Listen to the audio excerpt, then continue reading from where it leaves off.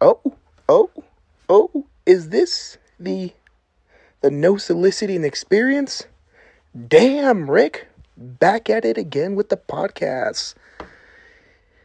I don't know what the hell that was. Anyways, guys, call it. I'm just pumped. I'm just pumped to finally get back to podcasting. So before we get into it, I just gotta ask you guys for a huge favor. If at any point you find value or you find something that is of value that you can apply, and more importantly, if there's something in this that you listen to and you want to share it, I would greatly appreciate that. Share it on your Instagrams, on your Facebook, on your Snapchats, on your LinkedIn. Shit, if any of you guys have an OnlyFans, give me a shout out there. I'll take it. But more importantly, guys, thank you.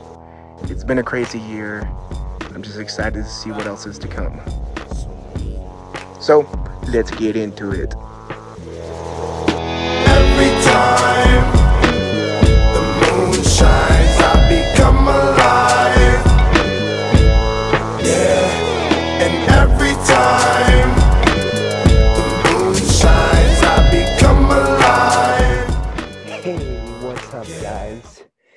It is your boy, Slick Rick Martinez.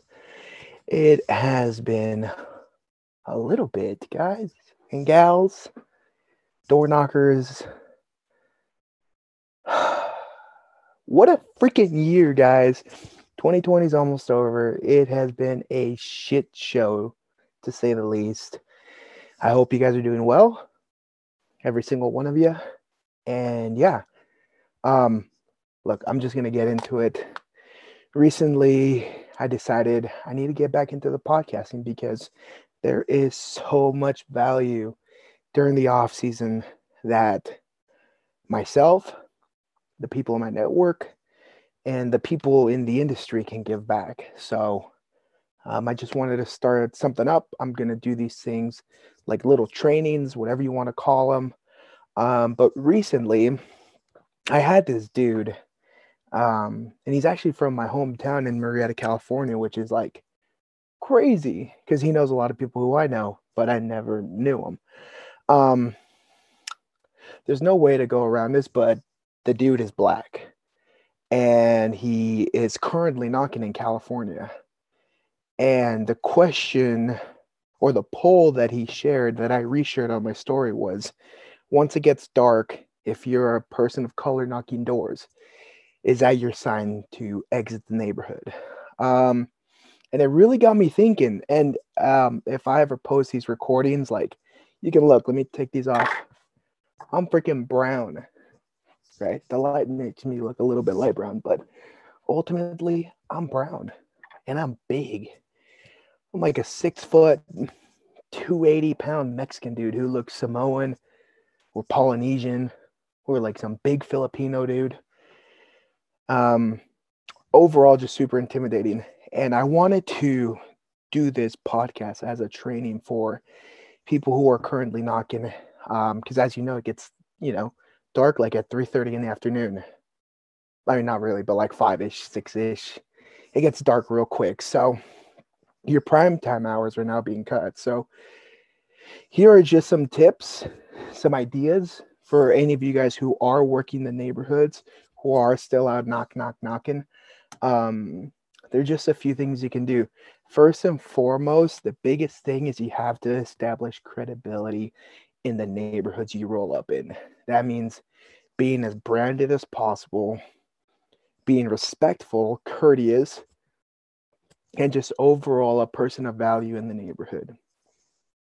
Because nothing will get the cops called on you, or you asked to leave a neighborhood, or heaven forbid, you are put into a situation where not only your safety is put in jeopardy, but the safety of others. So first and foremost, establish credibility. That means finding the people who have been living in the neighborhood for a long time.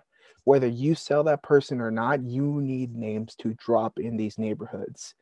So this is one of the things that I learned from Danny Pesci and Taylor McCarthy and Sam Taggart was you have to find the established families in these neighborhoods. If you sell them, better, because then you can name drop them. Like, yeah, I'm taking care of them. We just got them set up. I just chatted with so and so.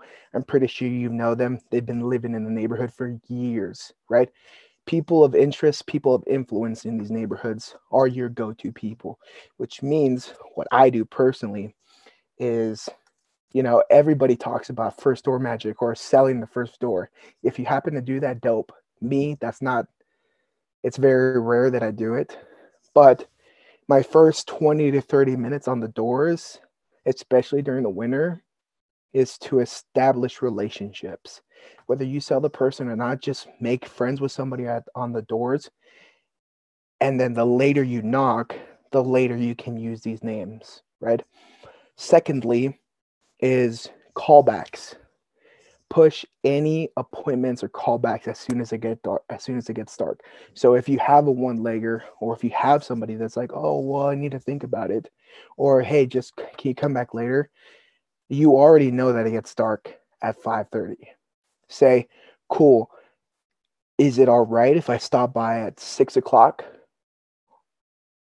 Or I'm meeting with so and so family down the street at 7. Is it cool if I stop by before or after?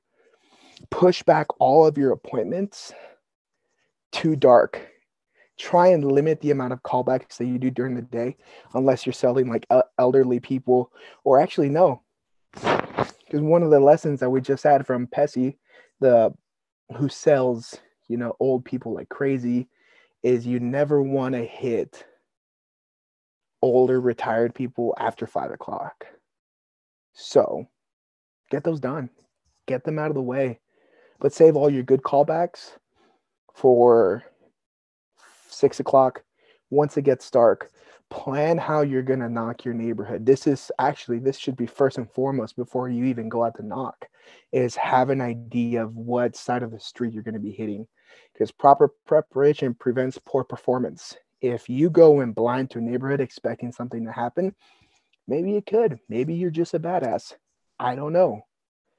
But do you want to be put in the situation to where your production goes down because you couldn't predict or you had no guideline to your day?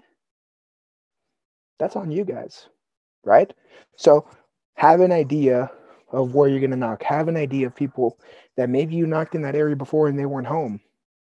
And make it a point to stop by them at the end of the day, at night.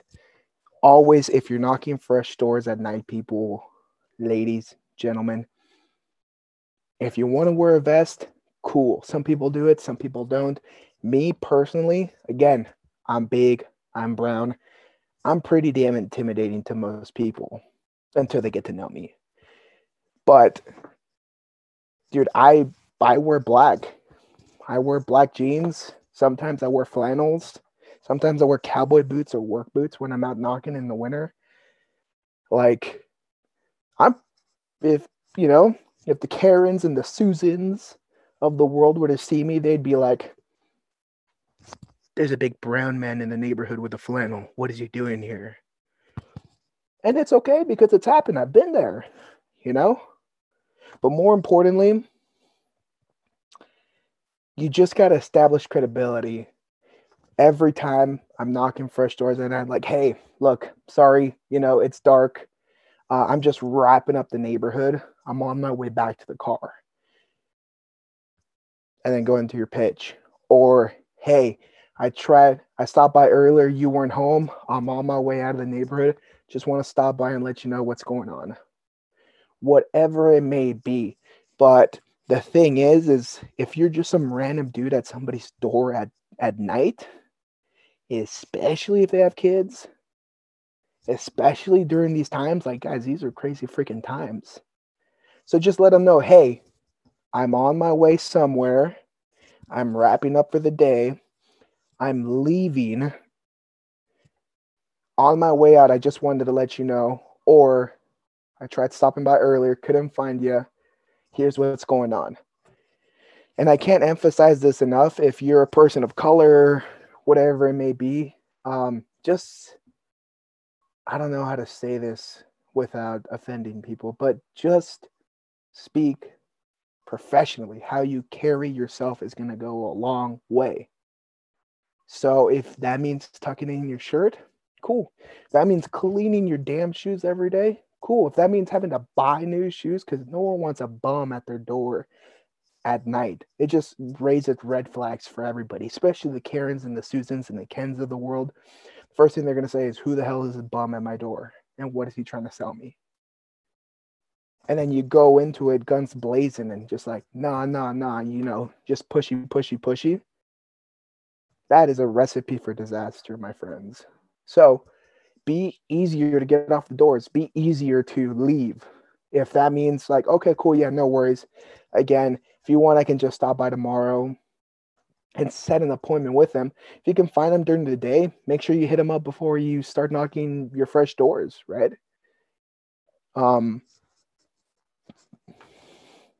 But yeah, I mean, ultimately, guys, it's just being smart, having common sense. If you are brown, if you are black, if you are a person of color, just be cool, man. Just start off with a joke, right? Anytime I set up an appointment for the evening, I tell them like, okay, cool, I'll stop by at 7:00. Just remember that Rick, the big brown guy, the big brown solar guy, stopping by at 7. So when I knock that door, like just make sure your husband knows.